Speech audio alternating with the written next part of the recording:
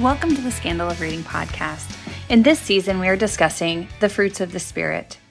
In this episode in particular, I discuss love. By discussing Revelations of Divine Love by Julian of Norwich, and I discuss the book with the medievalist Grace Hammond, the author of Jesus Through Medieval Eyes. Grace and I relish this opportunity to get to dive deeply into Julian's work, but trying to keep the conversation in only 30 minutes means that we did not go as deep as we would have wanted to. I encourage all of you to pick up a copy of Julian Norwich's Revelations of Divine Love. For years, I have used Elizabeth Spearing's translation published by Penguin, and recently have discovered Father John Julian's translation with Paraclete Press, which I highly recommend. Hey friends, welcome back to the Scandal of Reading. We have had an amazing season 3, and we're glad that you're back with us for another episode. We've got a great interview with S.D. Smith coming up in a few minutes on kindness from the novel Cry the Beloved Country, set in apartheid conditions in South Africa. SD, aka Sam, actually lived in South Africa. So he brings a lot of perspective to the conversation. So I hope you stick around for that.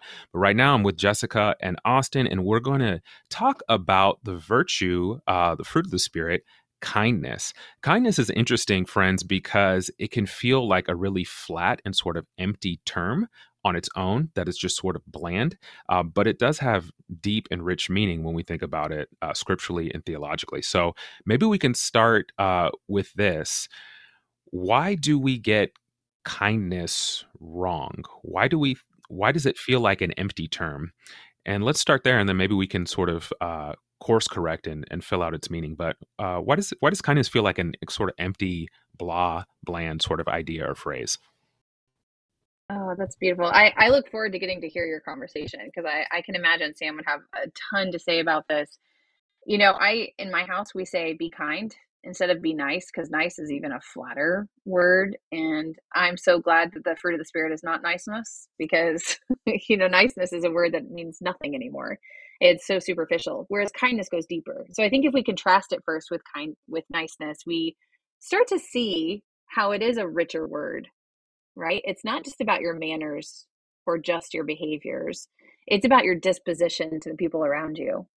So Amy Peterson, who has a degree from Duke, and she's, as you mentioned, Claude, you know her too, an Episcopal priest in Asheville.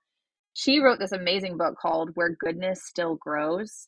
And she investigates kindness and talks about its root word kin, meaning family. Kindness is where you treat everyone around you as family. And this is not, C.S. Lewis also wrote this passage where he says, like, you usually are the worst to your family, right? You abuse your family because they're going to continue to love you, despite you yelling at them, whereas you would never just yell at someone you barely knew. And so Amy, kind of reroutes it and says, the way that you treat your family, though, is with a certain vulnerability, with an ability to love, an openness to being hurt, really, but also that open wideness is what to fully embrace the other too, right? So it's a both and that I found really strong in her work. So I think that that's where we find kindness having more meaning than sometimes how we use it just in conversation.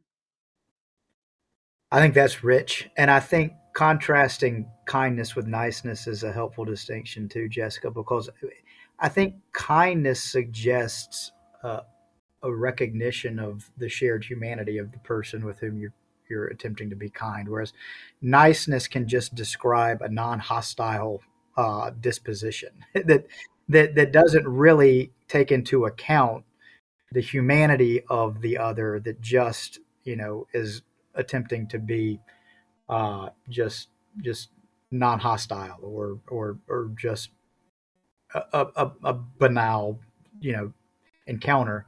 Whereas kindness is active. It's and that activity is rooted in, as you said, a disposition that inevitably understands and recognizes and apprehends the humanity of the person to whom you're offering kindness. I also think, I'll weigh in real quick, and then I'll hear want to hear what you have to say, Jessica. I think the other thing with kindness too is, and maybe we can get to this, is I also think of it as sort of like in a positive sense, a sort of conglomerate term, like a junk drawer sort of term. Like I think there's a lot of like branches connected to kindness in terms of how it sort of works out. Jessica, what were you going to say? You could pick up on that thread, or you could totally disregard it. No, I was just thinking, oftentimes we talk about like how did we learn what we just learned about kindness through novels. And I remember reading Cry the Beloved Country in high school, and I can see how this will play out. So I don't want to, steal the thunder of whatever conversation you guys are about to have. I'll get to listen to it soon. But Amy talks about it in terms of Native Americans and Americans and the relationship between the two. How would we treat each other like family? Which of course we did not, when America was colonized. But it makes me think of a book, Caleb's Crossing. It's not a great piece of literature, but it is a really good novel. It's about the first Native American to go to Harvard. And the reason he's able to is because of the hospitality, the kindness, and not to conflate that too much, but that's the branch that I would see in that novel. The way kindness appears in that novel is the hospitality of people to treat one another like family, even across racial differences in that work. And because of that, like there's a beautiful story that I don't want to ruin, where people just learn to be people together. And so I'd recommend that to people, especially if you're looking for something, just a really good read. Gertrude, what is her last name? Brooks, I think it is. I'm so bad with last names, y'all. But she got a Pulitzer for one of her novels, so she is a really great novelist. But Gwendolyn Brooks. Oh, I got Gwendolyn Brooks. Oh, okay. Yeah, I know that name. Okay. I got didn't know that. Okay. Yeah. There you go. Look at you. Caleb's Crossing. Okay. Yeah, that taught me kindness. That would be the one I would pick. Yeah.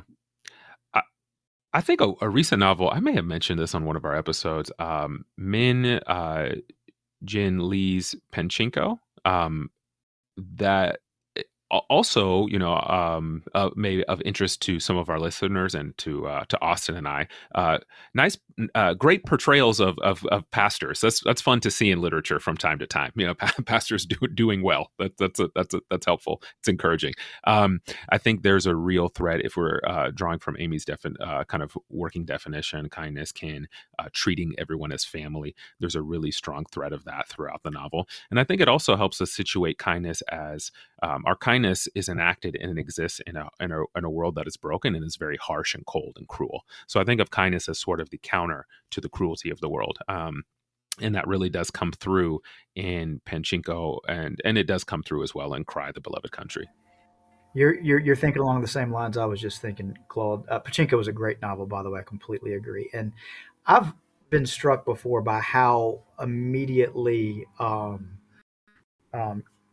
captivating the famous line that gets bandied about a lot, but the Scottish minister Ian McLaren is the one that usually gets attributed the original source. But the "be kind, you never know what battles other folks are facing."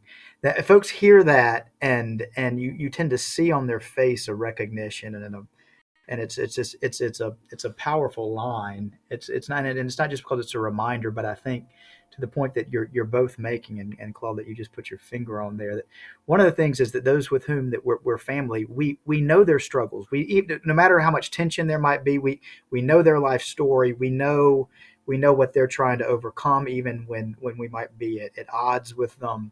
We recognize not just the shared humanity, but like the depths of the brokenness and the cruelty of the world, and we're able to empathize and have compassion in a way that it can be harder for folks when we don't immediately recognize what's happening for them behind closed doors. But I think kindness, the fact that it's connected in that quote and tends to affect people in that way when they hear it, I think it gives us a bit of an insight into one of the things that substantiates kindness and distinguishes it from something like niceness, to Jessica's point, is that kindness is a response to the cruelty and the brokenness of the world, and a recognition that life is hard for everybody, and that by being kind to someone, you're honoring the fact that you know that their life is not perfect, that this little act of kindness, other than just a a polite nicety is in fact something that's going to be sustaining for them, nourishing, nurturing. That's a great last word, Austin, and it really does dovetail perfectly into this conversation with SD Smith on Cry the Beloved Country. So friends, stick around, enjoy that. Send us a note, leave a comment, rate, review, share, all of that good stuff, and enjoy this interview.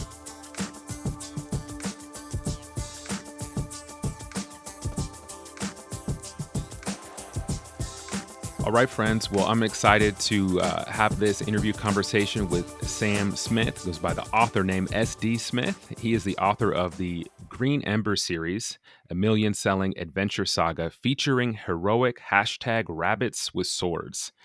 The Green Ember series has spent time as the #1 best-selling audiobook in the world on Audible. Sam is also the author of the Madcap, Mooses with Bazookas, and Other Stories Children Should Never Read, which I cannot wait to buy for my middle child for Christmas. Sam is also the author of Jack Zulu and the Waylander's Key, a fantasy adventure novel, which he co-wrote with his son. Smith's stories are captivating readers across the globe who are hungry for new stories with an old soul.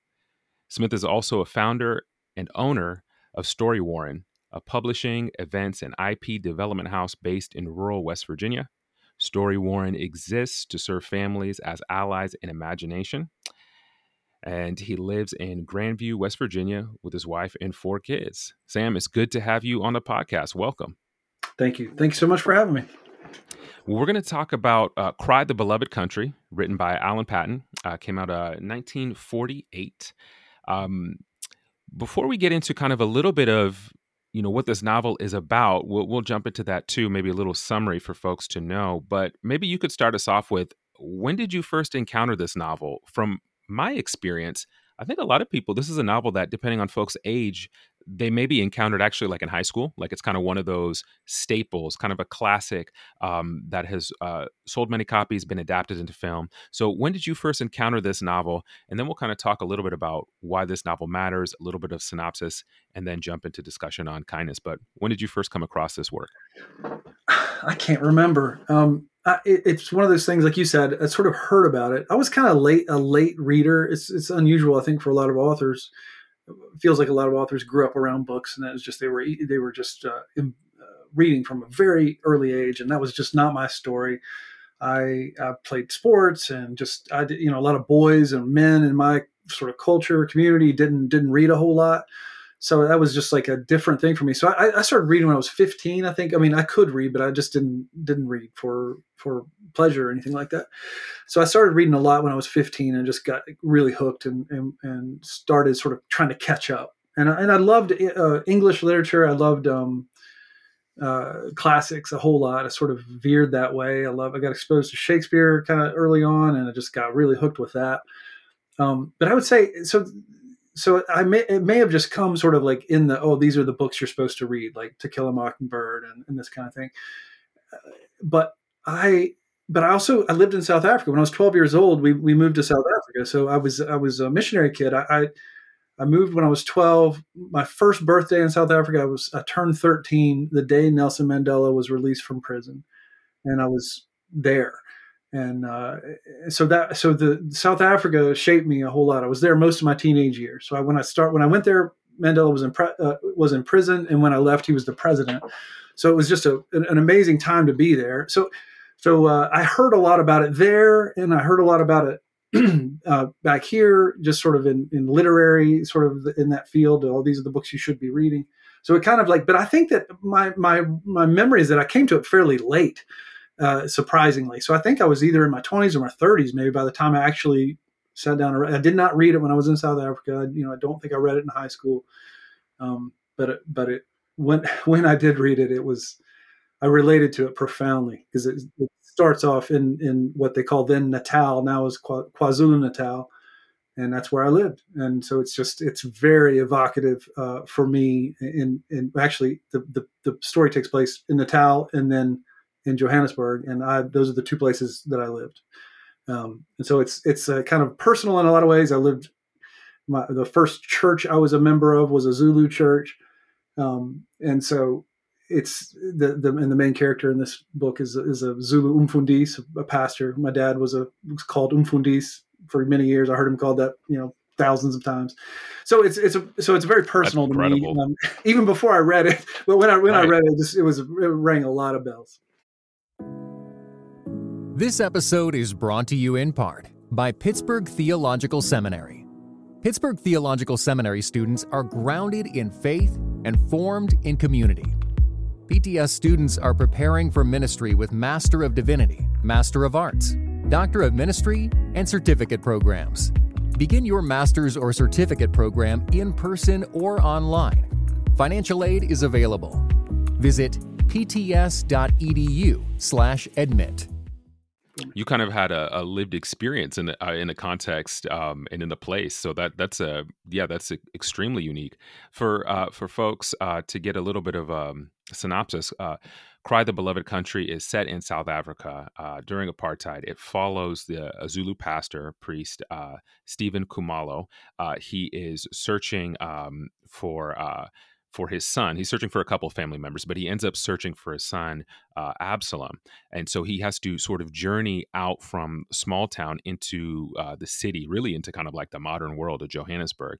And he does so, and it's a different world for him. He has to sort of be guided. He doesn't know his way. It's a strange and foreign land, essentially. And as he's searching for his son, he finds out that his son has been caught up in the murder of a man, Mr. Jarvis, who was doing social reform and activism. He's been working for the rights of the Native people there against oppression and apartheid. And so now Khumalo has to navigate this profound tragedy, which, as the novel unfolds, he realizes this tragedy has several deep layers that are connected to his life back home. And so it's a novel that deals. You watch a character sort of spiral into deeper and deeper anguish and suffering, and yet at the same time as Father Khumalo is experiencing this, there are other people who come around him with kindness and with love. There's a character of Father Vincent. There's the lawyer, Mr. Carmichael. And so it's this novel that's really poignant and painful in regards to suffering and injustice. And yet at the same time, it is regarded as a novel that is hopeful as well, that there's this sort of hope and love and endurance that can arise even in the face of real suffering. So hopefully that helps people paint the picture. It's a novel worth reading. If you haven't got to it, I came to it late as well. When you think about this novel, we've been talking about kindness, and your kindness is one of the fruits of the Spirit. I'm thinking even of Ephesians 4. The Apostle Paul really lays this vision where Christians are called to sort of be emblems of kindness out of God's kindness. And Ephesians 4:31, the Apostle Paul says, "Let all bitterness and wrath and anger and clamor and slander be put away from you, along with all malice, and be kind to one another, tenderhearted, forgiving one another as God in Christ forgave you." So the sort of kindness that God gives to us, summed up in forgiveness and mercy, is supposed to mark the people of God. I'm wondering, when you think about this idea of kindness, how do you see that as a thread in Cry the Beloved Country? Where do you see kindness, or maybe, where do you see in the novel the absence of kindness, maybe cruelty or harshness? Well, that's a great summary of the book. And even while you're sort of doing the summary, I was just thinking of the other points of resonance that exist in it. I'm from super rural West Virginia, lived in rural South Africa too, and then moved to Joburg, and just sort of, I relate so much to Khumalo's experience. It's also it's a Christian, very, very Christian novel too, but it's also even almost particularly Anglican in many ways, which when I first read it, I wasn't an Anglican. My last reading, which was recently, I was. And so I almost related to it again in another new way. So it hits me in so many ways. But to me, when I think about kindness in the book, I think about Mzamango, the character who is, I think he is just one of the heroes of the story for sure. he has the quote of the book, in my opinion, which is just stuck with me, when he's confronted with his goodness. And it's not all the characters are complicated. So when you talked about like the opposite of kindness, like Kumalo, who is a good man, a priest, he at times wants to hurt people with his words and wields the power of pain. And even Mzamalgo does that at times. They're complicated people. They're not just sort of tropes, which I love. So they're interesting in that way. But I would say Mzamalgo is such a good and generous man, and and when Father Kamalo says to him, praises him, he says, "I'm a weak and sinful man, but God has put his hands on me. That is all." And that's repeated a few times in the story. But I relate to that so much in whatever even small success I have. That's how I feel. And when I first, just read those words, I thought, oh, that's life right there. I'm a weak and sinful man, but God has put his hands on me. So I think Mzamalgo's kindness, which is so pronounced in the story, I feel like relates to his humility, relates to his orientation toward God, who he is, and as a child of God. And that has a sort of a climax for him personally in the story, which ends with a really profound act of kindness toward the very poor, Reverend Kamalo and his family. And so he's sort of an instrument for the renewal of a community and family in the midst of horrific tragedy and horrible news and death. So yeah, it was among us, to me, sort of epitomized. Actually, if you think about when you say kindness, I remember you talking about, is there a book that, the theme of kindness, and I just immediately thought of him. I thought of the book, but I thought of him, that character, Mzamalgo. And he's not even in the story all the time. He's just in it but to me, his presence just oozes kindness, and it's from God. It feels like it's rooted in God, because he's a vocational, he's a priest as well. The other thing that it really resonates regarding the novel, and hearing you talk about it, Sam, is sort of just the connection between the rural and the city, the connection between uh, the sort of dynamics of societies and civilizations. I'm thinking about, throughout the novel, one of the things that's really powerful, and this will, I think, further our discussion about kindness. One of the things that's really powerful is the social reformer, the activist who is killed.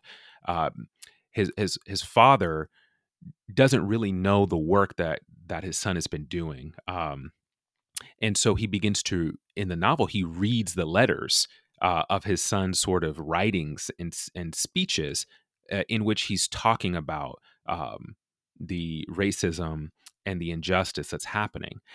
And it's a really powerful device for sort of drawing us deeply into this world. But what really struck me looking back on the novel, thinking through the thread of kindness, was the aspect that we can think about kindness in terms of interpersonal relations, but also like the world, because it's broken by sin, is in many ways not a kind place. Yeah, the world is a harsh place in many ways, in many respects. There's also, of course, God's common grace, where we see the goodness and the beauty of the world and people and societies, that works in a restraining way as well. But we have to acknowledge, right? It doesn't take much perusing of the news to really recognize the world is a cold and cruel place. It is an unkind place in many regards. And I'm struck by one part in one of the younger Mr. Jarvis, the son, the activist, where he's talking about uh, the sort of old tribal system and the new civilization, and how the impact of the new civilization and social changes has destroyed tribal culture, leading to hopelessness, despair, crime, and all sorts of things. Uh, and so he says this. He says the old tribal system was destroyed by the impact of our own civilization. Our civilization has therefore an inescapable duty to set up another system of order and tradition and convention.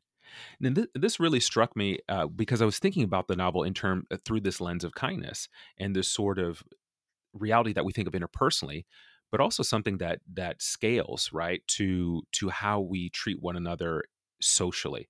And it just dawns on me, talking with you about, you have experience in the rural parts of South Africa, also coming into Johannesburg.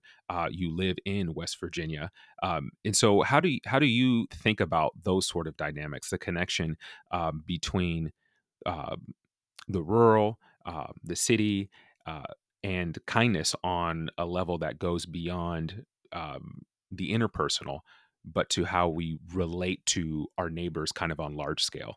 Mm. Yeah, boy. It's funny that you see that the letters of the son in the story sort of bearing fruit in the life of the father uh, after he's gone, after after the son is gone, and it's sort of you almost get to see a little bit of him making an effort, which I also love about the story, because you have it's not just a complaint or a lament, which there's a place for all that, but it is it is hopeful. You used the word hopeful earlier, in that it doesn't just shrug, which is a very easy thing to do in Africa, because you have again and again, um, the evilest thing in the world, colonialism, replaced by, hey, now we're free, and now you get a communist dictatorship. It just happens again, or some kind of a dictatorship, another oppressive system, another. It's like, hey, this is a different brand of evil. And I'm not saying, oh, this one's better than that, but it's not great a lot. And so it's very tempting to just say, oh, and I think it's tempting in America. It's tempting everywhere to sort of just throw your hands up and say, pox on all the houses. And but the power of a novel, power of a story, to me, is to see that change is possible, that goodness is possible, that kindness is possible, and that it's worth it. And I think the one of the word that comes to mind about the book, to me, is it's beautiful. It's a beautiful book. And then, like, the second one is it's painful. I think about those together, and of course those don't always jive, but they seem to a lot in life and in literature. And uh, and so so I, the despair of looking at, yeah, cultural systems, sort of, and thinking, oh well, there's just nothing to do about it. And I think you point out a particular one. I mean, my people here, poor sort of Appalachian people, are sort of in many ways, they're not a very sexy group to to sympathize with. If you see a poor Appalachian in a film, it's almost always they are um, an object of scorn, because they're in a funny way to make fun of, which, who cares? That's fine.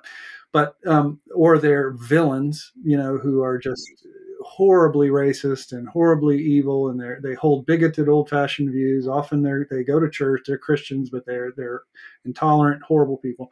So they're not this group of people, but it's almost entirely, well, West Virginia is entirely rural. And the challenges of, like, I mean, obviously in the United States, even the a large part of our clashes are city versus rural, and the challenges of, even with, like, Christians thinking about, like, about church planning or that kind of thing. I am concerned about the challenges of overlooking rural people, and the cost of that, and sometimes the cost of sort of an obsession with cities. What does cities, and the book is like a prophecy about it, or it's a revelation about what cities often do to disconnected people. They breed disconnected people, and disconnected people, it's not to say that you often do, and maybe it's similar to I was saying about the African continent in general. But when you're disconnected, you get different kind of problems. So you might have it's a down with the old system, up with the new tyranny. And I think there are challenges in rural impoverished cultures. Certainly, we've got so many here, but I don't know if I don't know that. That like the city's solutions are always the same, are always the right thing. You're asking more about this sort of the broader responsibility of people to other people, to the disruption of people, and that's there, and the ongoing sort of wreckage of disruption. And that's certainly, I mean, that's played out all over Africa for sure, and here. And I mean, my own community is a community that it's a widowed place. It's a People leave, people with resources, people with talent, people with opportunity leave. And so that has a compounding effect on the people left behind. Not only is there a lamentation, not only is there sorrow associated with that, but there's a sort of a compounding dysfunction that happens in the wake of those people leaving. So I relate keenly to the sort of the both the beauty and the pain of Indochine in the book, and I relate to the hope of what begins to happen at the end of that book. It makes me hopeful and prayerful about the many places like that I'm aware of in Africa, and the community I live in now, where I'm from originally. I don't think I answered your question at all, but I talked a lot. I think you did. Yeah, I think you did. I mean, it's interesting to think about Kamalu's experience coming from, kind of coming from the village, coming from the rural area, coming into Johannesburg, and his first experience, he's so bewildered and confused, and he's just shocked and overwhelmed. Buses, the people, the sounds, the buildings, and he doesn't know how to get the ticket to get on the bus. And his first interaction is he thinks he's being treated kindly, but he's actually being duped, and his bag, his stuff is being stolen. He's spotted as a mark. And so it's sort of like, okay, here you are now, this rural and urban intersection, and it's marked by, from our lens, right? It's not just theft, but it's unkindness, right? A real lack of charity and hospitality to someone from a different place. And so I think there's a really interesting additional lens to think through this theme of kindness in relation to place in the novel as well. And as you mentioned, there is an act of sort of generosity and kindness and faithfulness and renewal that comes to this place, outside the city toward the end of the novel, which I think is really fascinating and is part of that hope as well. But I do think, the part of this novel, part of the gift of this novel, and one of the ways I think it can shape us as Christians, is to help us think about place, right? And to think about what is our relationship to one another through, in terms of kindness, but also to the places, that we call home, the places that we belong to, the people that we belong to, the people that are overlooked. And Kamalu, as he comes into the city, he's certainly overlooked, or when he's looked at as sort of an easy target, right?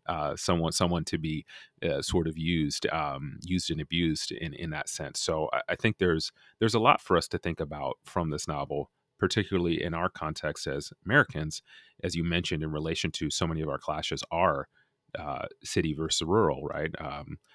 And those particular dynamics. I'm also interested in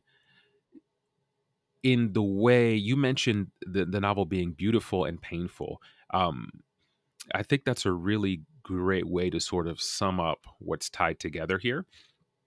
And it's interesting. I was flipping back through the novel, trying to look at through this lens of kindness, and there are a couple of key places where actually Paton uses the term kindness. Kindness is a refrain, probably at least about somewhere between 8 or 10 times. And there's a really really rich moment later in the novel. In my book, it's on 261, and Kamalu is sort of discussing, you know, if he's able to, if he's able to maintain faith, if he can continue to believe, and the context is, the world is full of trouble. His son. his son has been found guilty despite the best efforts of Mr. Carmichael.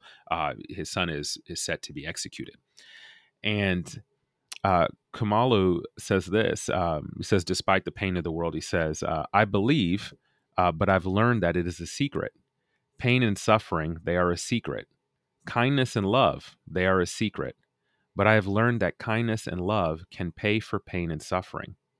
There is my wife and you, my friend, and these people who welcomed me, and the child who is so eager to be here with us. This is the child of his son. So in my suffering, I can believe.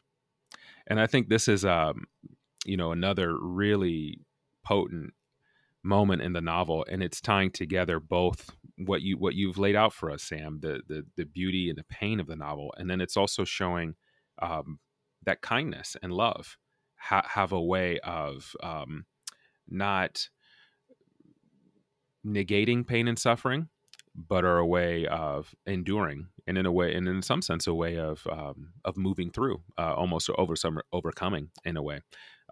What do you make of that section from Kumalo as he's tying all these things together, really making sense of his own experience? I was my last reading of it. I was struck by. I think it may be the exact part you're talking about, or that may have been just sort of almost the prelude to the thing I'm thinking of. But when he sort of at the end of the story, he's dealing with the impending death of his son by going up the mountain to pray, and I was struck exactly. I don't know if it's in exactly that passage, but he sort of he's done it several times. He's done it when he thought that his son was going to die as a young person from a health scare. He does it. He goes up on the mountain to pray about a job because he gets offered a job to work at a store that would have been made a lot more money. So it's basically like, should he leave his vocation as a priest? And then the other time when he didn't tell his wife is that he was tempted to adultery, and so he spent time in that. Those were the 3 times, I think, if I remember correctly, that he spent time. So all just so relatable, sort of like stuff of life kind of things, and that he keeps going to the Lord in the same way that Jesus did, like in this remote place in a mountain to pray. And he does this at the end, and I can't believe what is astonishing to me is his orientation is so. He sees, and that's, you were talking about earlier, but like how people see him, like how the tricky guy that steals his money when he first goes to Joburg, that's a guy seeing him for what he, sort of as a rube, a country rube or whatever. And then there's people like Mzimanga who see him, and there's other people. There's even white people who see him as like a human being, and it's so it's a lot about seeing. And what does he see at the end? We go through this despair and this tough and even sin with him where he lashes out, but then when he's at in this time, what does he do? In this moment of incredible despair where you're just, if you're a human being and you're reading that and you're not moved to tears, I don't know what's going on, because it's so deeply moving. Just the pain of his situation is, I don't know if I really heard about that as a thing that actually happened in the world. I don't know if I would feel any different. That's the power of fiction to me. But I just went through it again, and it's fresh, and I feel it, like a real loss, like a real funeral. And but what does he do? He has this litany of thanksgiving all throughout, and a lot of it is about seeing, and he thanks God for Mzimongo, and he piles on this list of things to be thankful for, and lots of them happened in Johannesburg. Lots of them happened from people in Johannesburg seeing him, white people, black people, people in the priesthood, people outside of it, and he just it's like he counts his blessings, and he does it over and over again in the face of sort of lots of really evidence to the contrary. He has this, but I don't think it's naive, but it's audacious. His gratitude and his capacity for hope is pretty. Whew. I was challenged by it because it immediately made me think like, oh, am I seeing that? Am I seeing the kindness of God in my life and the kindness of God through people? So it's beautiful, beautiful, beautiful in so many ways, insightful, deep, powerful. But yeah, that part of the book where he is seeing things and recounting them, and sometimes it's Patton or Paton saying that, sort of, he has a lot of, it's a really weird book because it doesn't exactly go straight. There's commentary, and it's like There is. poetry. Yeah. Yeah. That's right. So you're not inside Kumalo. So Kumalo is the main character, but there's a lot about Jarvis, and it's really not.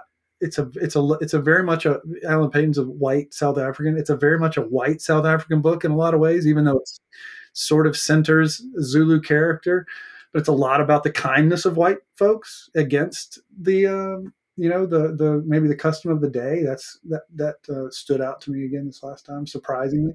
So it's a weird book, but yeah, to me that whole litany of Thanksgiving in the face of unbelievable grief and bad, evil news, evil tidings, evil circumstances, and even checks himself. What if I'd gone a week earlier? And I was just like, yeah, man, I would be living in that. I'd be rolling around in that. And he's just like, that's not, that's a silly thing to dwell on. And I'm like, how could you not dwell on that all the time? That's not, so he's got this surrender to God and gratitude in the face of it. That is deeply painful and profoundly beautiful.